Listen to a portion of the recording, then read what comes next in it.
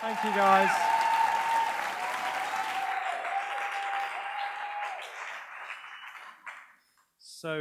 So good to be back with you. If you've joined, thank you. If you've joined the church in the last 3 months, you will not have a clue who I am, and you've been paying my salary. You just didn't realise. We've had quite a year as a family.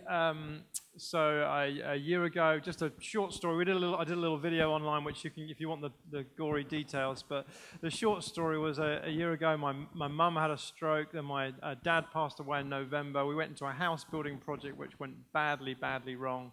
And then around April, I was diagnosed with a mystery illness, which is still a little bit of a mystery, but basically left me with long periods of fatigue, nausea, really grim 3 months that I've been sick. But over the time, I've regained strength, and I'm now a lot better. I'm still having some final tests to try and work out what was wrong. The last consultant tells me, I can tell you what isn't wrong with you. I can't yet tell you what is wrong with you, or what has been wrong with you. We have some final tests, but I think pretty much we're through the other side of it, and certainly strength-wise, I'm about 90%, which is so good. And I just wanted to say, on behalf of our family, Caroline, myself, and the kids, thank you so much for all your prayers, for all those who have given us money, who've helped us with our house, who've invested and sent letters and notes and emails, and it's just been so amazing to have so many of you standing with us in this season. So thank you. You can applaud yourselves for being an amazing church family. Thank you. Oh, you don't feel comfortable doing that? Okay, you can applaud yourselves a bit louder than that. You've been great. Thank you so much. Turn to the person next to you and say, aren't I wonderful? So, you know, it has been a tough season, and although it's been a tough season, it's been a trial for us. We are not unique. There are so many. We have all watched in horror this week, haven't we, at the trial going on those coming out of Syria. Despair, unlike that which many of us will ever see or know. And just so you know, we're as a church coordinating what we're going to do as a response, because I know so many of us want to do something to play our part in one of the greatest disasters we've known. So we'll get more news to you next week. But there are trials in life, aren't there? There are trials. There is difficulty. You know, tough seasons come. Who's had a tough season in their life? You've been through not a tough day, not a tough week. You've had a tough season in your life. If your hand is not up, either you don't like putting your hand up, I understand that, or you haven't had a tough season, which is, I'd say, pull out the sofa bed. I am moving in.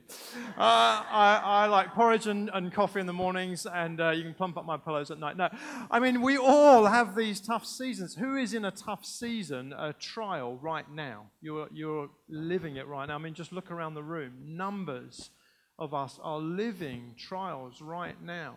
And there are story after story of these trials in our lives. You know, sooner or later we'll face them. And we're doing this series called Life on the Front Line, because it does feel like life is like that, doesn't it? It feels like we're living it on the front line. A child whose brother is killed in a car crash, a woman who's diagnosed with breast cancer for the second time, a teenager whose father commits suicide, a father who loses his job and doesn't know how he'll support his family, a boy who's bullied at school, a girl who's struggling with a friendship group, a man whose wife has had an affair with another woman, a family whose house floods, and on and on. And you know what? That's not an imaginary list. I know every one of those people. I know every one of those people.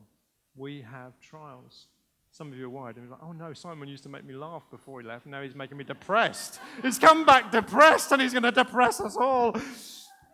But do you know what? There is bad news, but there is good news. In the bad news. There is good news in the bad news. And if you're not a Christian today, you come amongst us, not as a people who just feel like Christianity is pie in the sky when we die, but we have realized it is steak on the plate while we wait.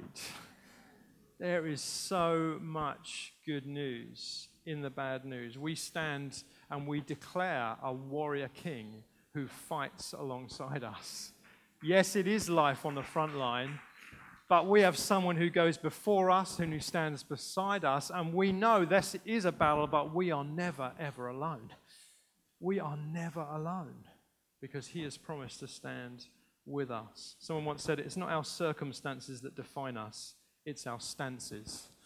I love that. It's not our circumstances that define it, it's our stances. How do we posture ourselves? How do we stand so that we can not just survive but thrive on the front line? And I'm not setting myself up as an expert in trials and suffering. Please hear me. I understand many of you have had trials beyond which I've never seen. But the reality is, as we go through these things, sometimes a verse of Scripture just sticks. I don't know if you've ever had that experience. It's the same verse that comes back again and again. It almost is the verse that defines that season. God speaking through one verse. And that has been my experience in James chapter 1. If you have a Bible, you can turn, or it'll be on the screen.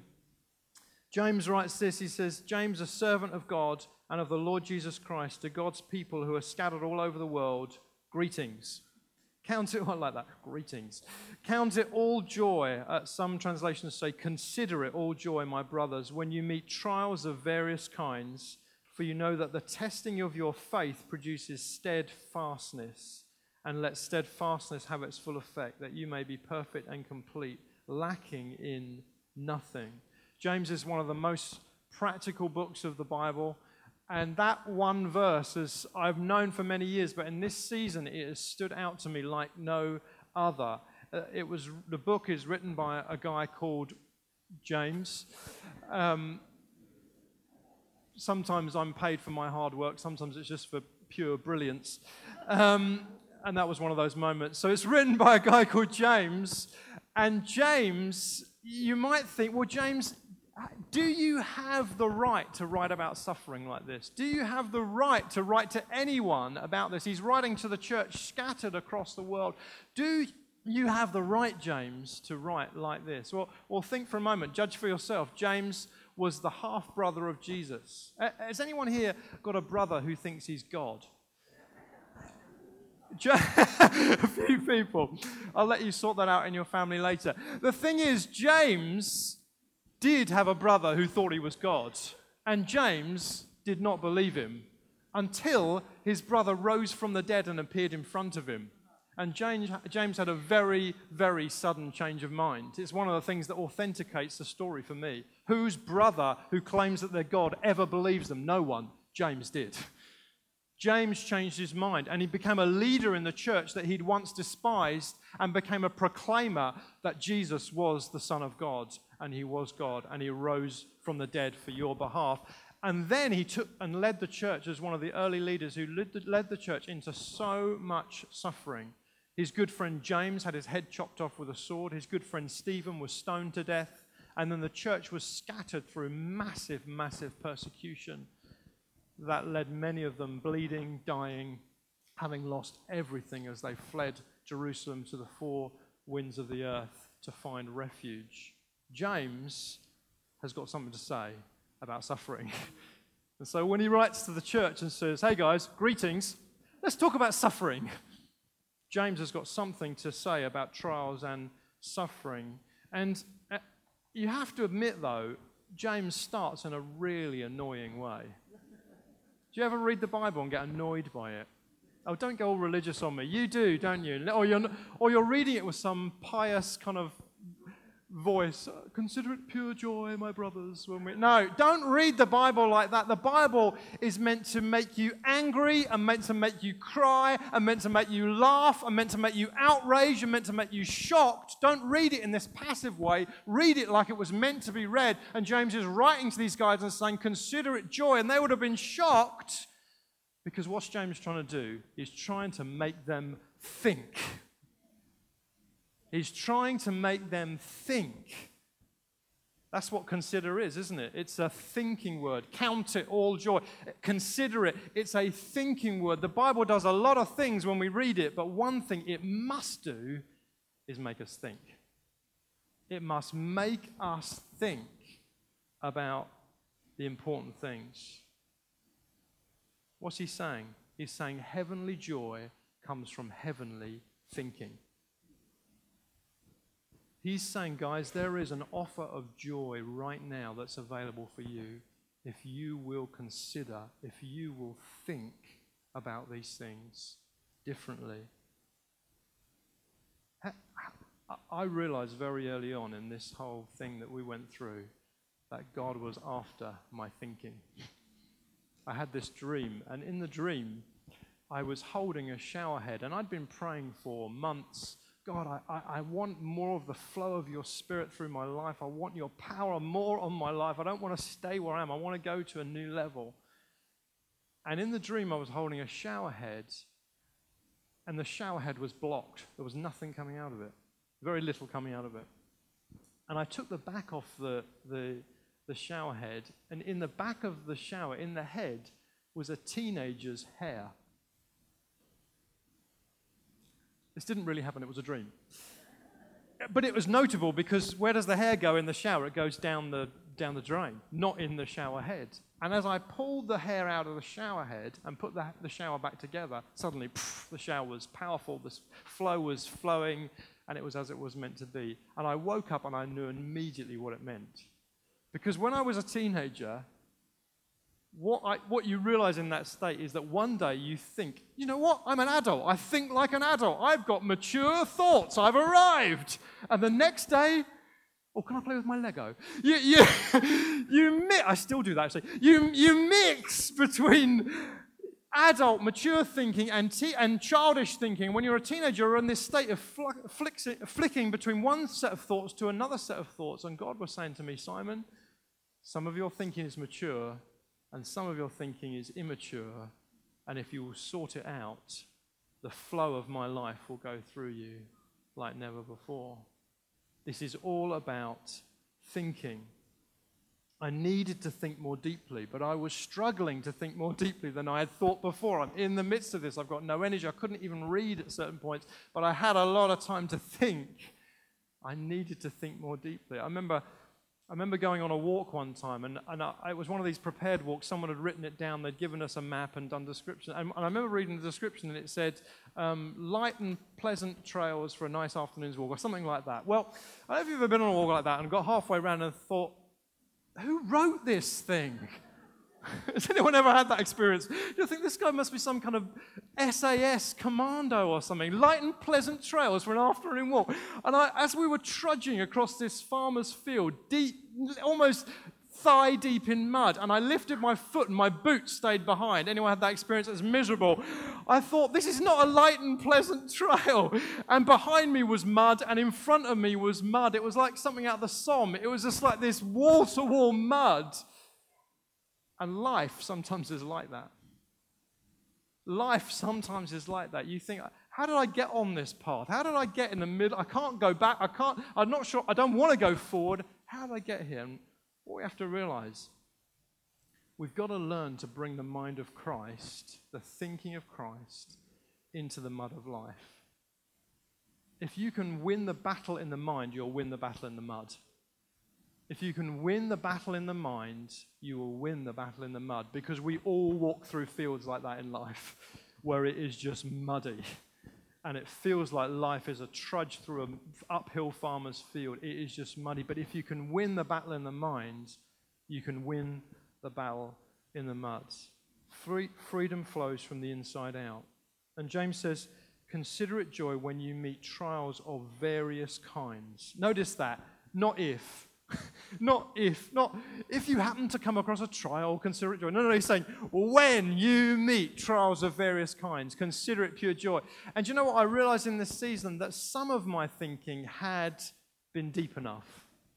Because when I was a teenager, when I was in my 20s, when things would go wrong in my life, what was the first thing I would think? Why me? Why me? Why would this happen to me? Why should I have this happening to me? Why, God, would you let this happen to me? That was almost without fail my default thought pattern. Led me to depression, anger with God, all sorts of stuff. Do you know what? In the last year, I can honestly say I've not once thought, why me? I've not once thought, why me? Now, that's not because I'm so holy and wonderful. Well, that's not because of those reasons. I'll let you be the judge of that. That's not because of those reasons. The reason is this. I'd begun to think deeply. And I'd thought deeply enough to realize I'm born into a war. This is a battlefield.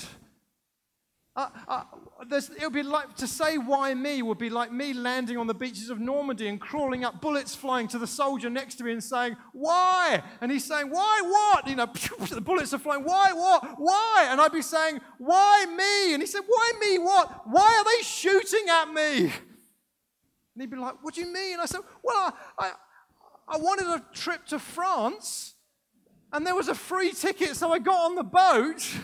I didn't realize this was what I was signing up for. Why me makes no sense in that context. It's the same for the Christian. Why me? If you're thinking why me in the trial, think deeper. Because there is joy available, but it's not available at a level of why me. Think deeper than why me, because we have been born on a battlefield. There is a war going on, but our King Jesus has won the war, and he is pushing the enemy back. He is pushing the enemy back. When I realized that I'd thought deeply to that level, I soon realized, though, that I'd not thought deeply enough, because I wasn't at the place where I could consider it joy.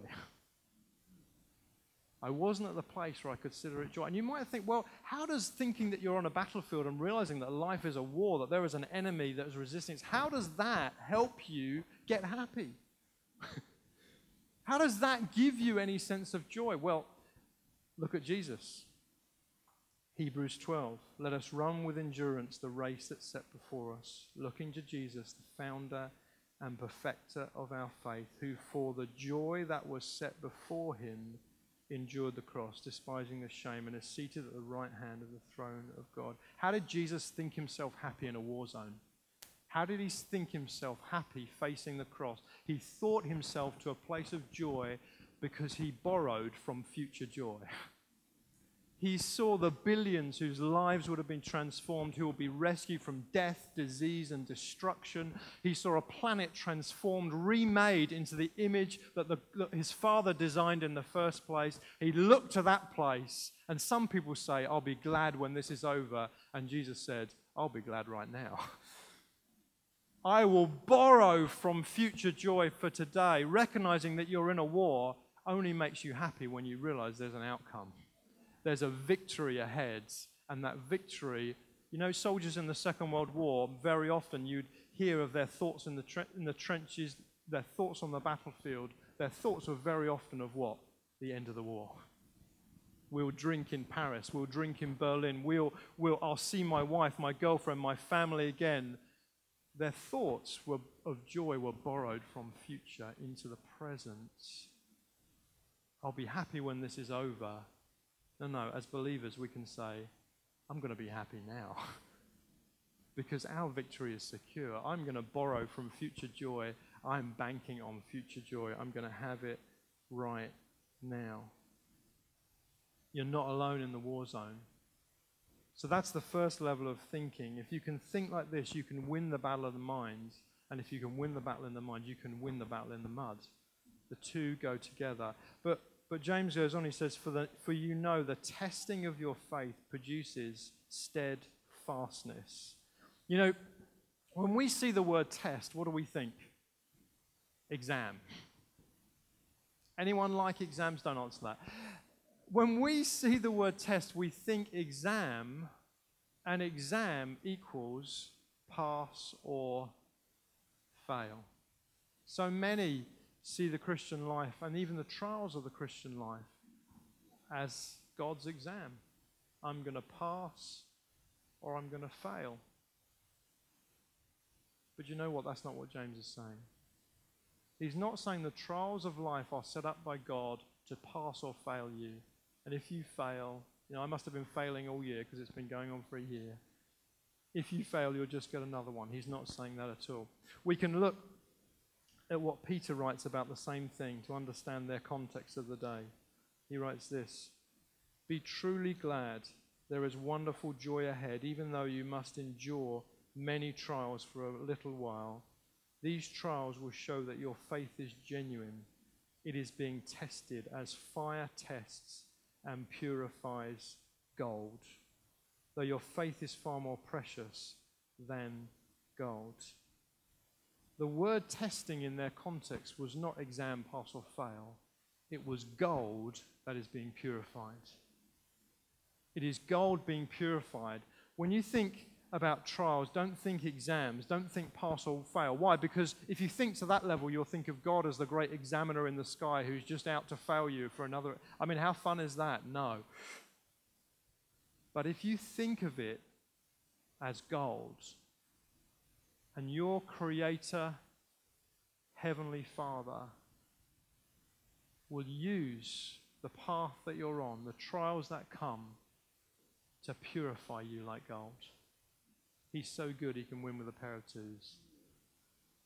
That's how he brings glory out of the grit. That's how he brings a message out of the mud. Because he purifies us like gold in those seasons. I love that picture. Why does gold need to be tested? When gold is tested, what happens in the fire is that the impurities come out. What comes out is a better gold. What comes out is a purer gold. What comes out is a gold that has greater value. And that's what happens to us. As I began to think more deeply about trials, I realized there's something that's going on in me in this season. I can't change what's happening around me, but I can change what's happening inside of me.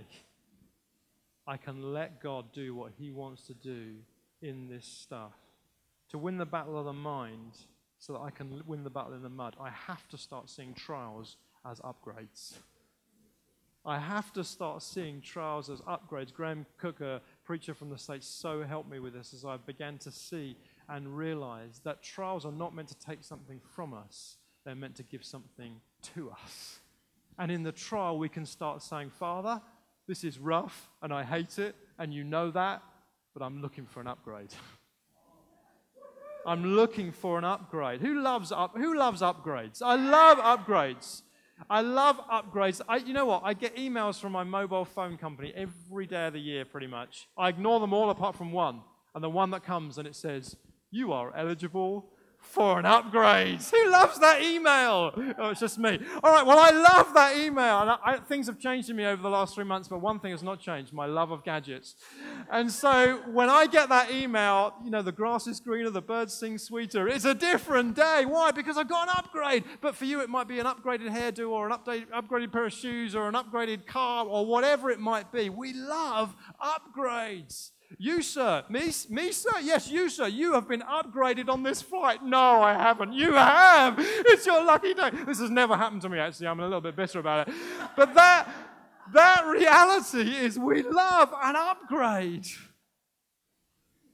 And God is saying this, that if you think deeply enough about trials, you will see that I'll use every trial to upgrade you. Receive the upgrades from heaven in your trial. You know, I took Caleb for his jabs one time. He screamed blue murder. I looked at his face and he looked back at me and said, you betrayed me.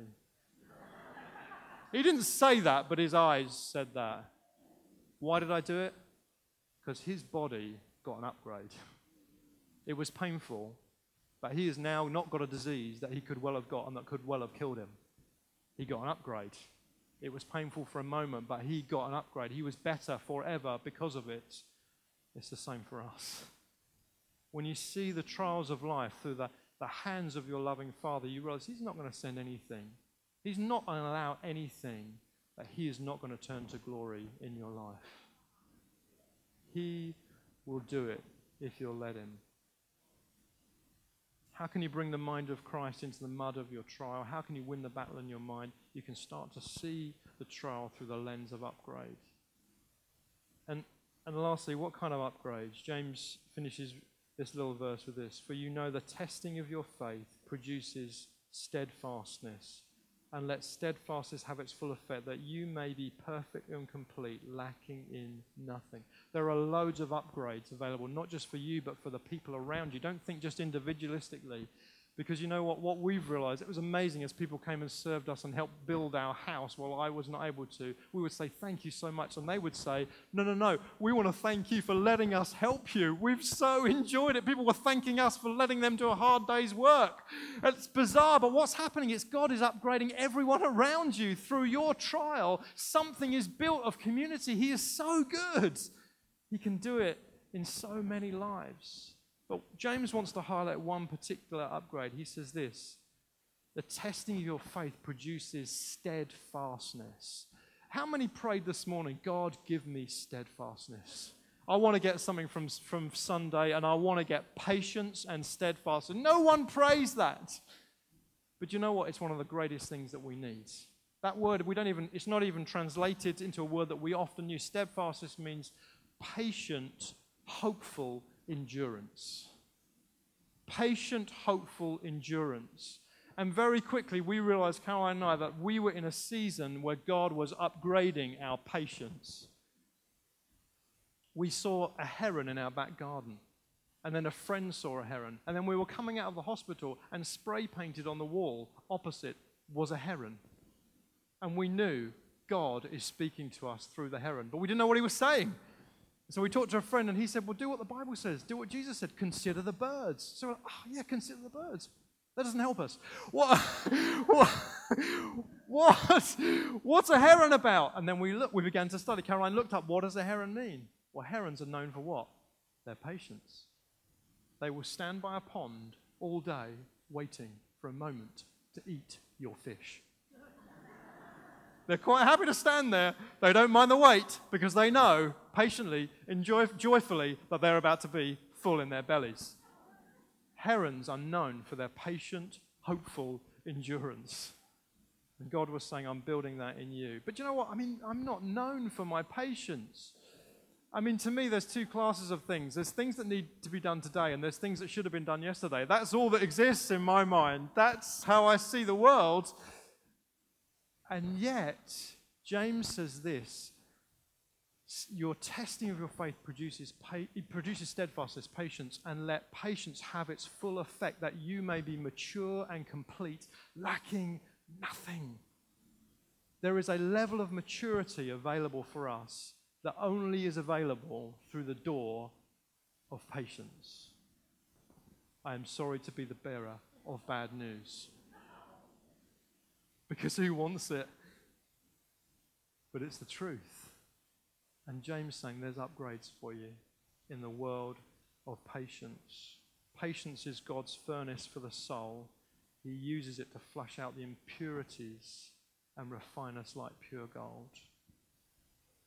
He teaches us through the lessons of patience. You look at it again and again, you start to see this word that no one ever does a Bible study on because no one wants it. But what does it say? Love is patient. Over and over and over again, it describes a mankind that God is creating, a new man that has a steadfast, hopeful endurance. And he uses that to bring them to a place of maturity. I did a simple thing that helped me. I removed the word frustration from my vocabulary. I can tell you what, lying in your bed while other people are working, and you want to be out there doing something and you just feel exhausted, is the most, I can't use that word. It is the most, I can't use that word. Over and over and over again, I could have used the word frustration. There's been frustrations, I'm not meant to use it, but there have been frustrations and frustrations. But removing that one word, I realized frustration is like a crossroads of the soul. You can either choose the path of patience or you can choose the road of resistance.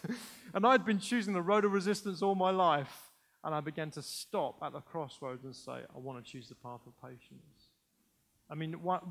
One example was insomnia. I've had insomnia on and off all my life probably, but it was just like a bulldozer load of insomnia during this season.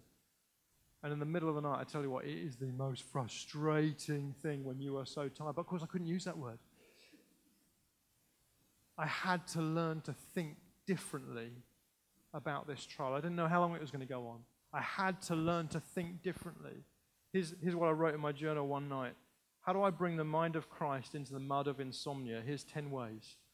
I could think through the lens of creation. Thank you, God, for creating sleep. I love sleep. I love that you have created it as a gift for us. I could think from the lens of history. Thank you, God, that it is not like this every night, and I have actually slept well before. I could think through the lens of the future. Thank you, God, that it's not going to be like this forever. I could think through the lens of eternity. Thank you, God, that there is perfect sleep and rest in heaven. I could think through the lens of deliverance. Thank you, God, that you are going to deliver me from this because you are a Savior, and I'm not living with this for the rest of my life.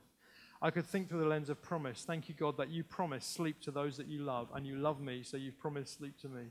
I could think through the lens of presence. Thank you, God, that you are with me, and in my grumpiness and tiredness, you are still with me, even though nobody else wants to be. I could think through the lens of trial. Thank you, God, that I consider this all joy because it's developing endurance and character in me, which is far more important than a night's sleep. I could think through the lens of upgrade. Thank you, God, there is an upgrade in this for me. The enemy has a plan to take me out for exhaustion, but you have a bigger plan for my glory. I could think through the lens of hope. I look forward to a wonderful long night's sleep where I wake up fully refreshed and energized. I can think frustration, or I could think any one of those other things. It's time to think differently. It's time to bring the mind of Christ into the mud of life so that we can win the battle. Because when we win the battle in the mind, we win the battle in the mud. How do you need to bring the mind of Christ into your circumstance? Sickness, job loss, family friction, whatever it is. What will the Lord use to upgrade you? What upgrades does the Father has for you and those around you? You know, John Wesley, let me land with this. John Wesley, one of the greatest preachers who ever lived on the planet, saw millions saved, was once backslidden, lost, abandoned kind of really his faith from his childhood. While he was at university in Oxford, he just one night, and I'll read you the story, one chilly night, as John entered the main door of the college, he struck up a conversation with the college porter. The porter had on only a light coat and stood shivering by the door. John encouraged him to go and put a warmer coat on and drink some hot tea. But the porter responded that he was wearing the only coat he owned, and all he had to drink each day was cold water. And even though he was shivering, he added that he thanked God for the coat he did have and the water he had to drink, as well as for the dry stone floor he would sleep on that night. John was shocked by the porter's reply, and he said, "You thank God when you've got nothing to wear, nothing to eat, and no bed to lie on. What else do you thank him for?" The porter looked directly in his eye and said, "I thank him that he's given me life and being, that he's given me a heart to love him, and that he's given me a desire to serve him." As John lay in his bed that night, he thought about what the porter had said, and he asked himself some questions. Why don't I feel the same love for God? How is the porter able to carry on with such a grateful attitude, even though he has got few material comforts? It was this encounter that began to change John Wesley's life. The porter had won the battle in his mind. We don't know the outcome of his battle in the mud, but he had won the battle in his mind. And what happened? He began to change the world around. A simple answer of gratitude instead of what he could have come out of his mouth changed the life of a man who went on to change millions. If we win the battle in the mind, we'll win the battle in the mud, and we start to change the world around us. This is what God is calling us to.